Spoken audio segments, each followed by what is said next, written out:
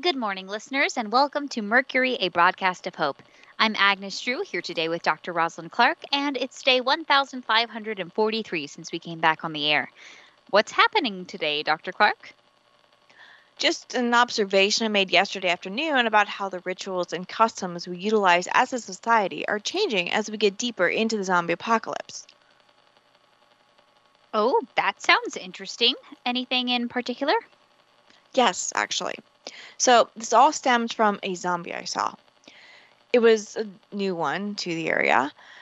I think we all know by now that zombies wander around but don't always cover a lot of territory. I think that's because their sense of direction isn't any better than living humans, and we tend to go in circles if we don't have good landmarks and a known destination. Ah, yes, many a hiker has fallen victim to that when they're lost in the woods. That's why I like to carry a compass if I'm going anywhere unfamiliar. That's a good habit to get into. Anyway, this particular zombie was new around here and had a sign around his neck. Oh no, not more people putting stupid kick me signs on the zombies again. I know how much you hate that. I'm not a big fan of it either. That's what I thought at first, too, but it looked different than the usual kick me sign, so I put the zombie down so I could have a closer look. What I found was more like a tombstone. It basically said, Anna, 20 years old, stalks here. Jerome, soldier in the 54th Zombie Elimination Brigade, made this for his daughter. And there was a picture of her in life attached to it, standing with her dog. Oh, that's so heartbreaking. Do we know what the 54th Zombie Elimination Brigade is? Not really, but I'm assuming it's similar to our own clearance crew, a group of ex-military soldiers who band together to get rid of zombies in situations where someone without that training might have difficulty. And that's the thing I think is so interesting about this. Here's someone whose role in this new world is specifically putting down zombies, but they still couldn't do it with their own daughter. I don't think that's that surprising. If you or Max had gotten bitten, I don't know if I'd have the heart to put you down either. That's what makes the Zed Shed over at Amoria so important. It gives people options. No, I totally agree. This is one of the things that makes the zombies such a unique problem. In a very broad and impersonal sense, they're a disease, walking around trying to find new hosts to infect. And nobody would think twice about eliminating other diseases. In fact, we've done it a couple of times. First with smallpox, then with a livestock disease called rinderpest. But these used to be people. That's a lot different and more personal. Which is exactly my point. Putting down a zombie is physically challenging, but it's also emotionally difficult. Even now, over 4 years in, I still have a hard time doing it.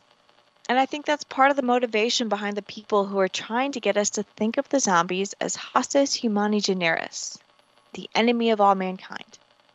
I still think that's a misguided effort that can only end in tragedy, but I'm starting to see where they're coming from at least. So rather than burying Anna, Jerome just put a sign around her neck and let her wander around.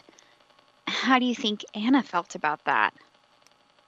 There's a lot we don't know about the situation, so it's hard to tell. My guess is that she was restrained after she got bitten, and that the plan was for Jerome to put her down after she turned, but he couldn't do it.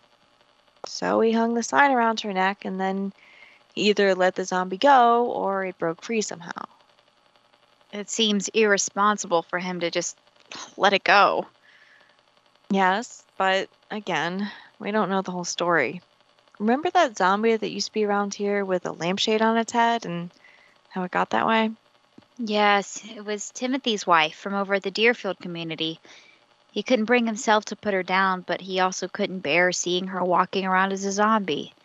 So someone put the lampshade on her head to hide her face. Exactly. This might be a similar situation where Jerome couldn't bear to see his daughter in that condition and let her wander off. My point of this whole thing, though, is the change in funerary rites that we're all experiencing and adapting to. I guess it is different when someone dies but keeps walking around. It definitely is. And I honestly don't know what to do with this particular bit of information, but I just think it's interesting. I do know this, though. They say we don't truly die until we're forgotten, and I think that's true. I think it's important that we are still doing some form of funeral rites instead of just disposing of the bodies. It's not practical in every situation, but I think it's important to do it whenever possible. I agree. It's a good feeling to know that you've helped someone be remembered. Anything else for today? No, I want to think about this some more. Jerome, if you're close enough to hear us, we're sorry for your loss. Anna looked like a beautiful young woman in the picture you sent with her. She's at peace now. We'll be back tomorrow, listeners. From Mercury, a broadcast of hope, this has been Dr. Rosalind Clark and Agnes Drew. Take care of each other.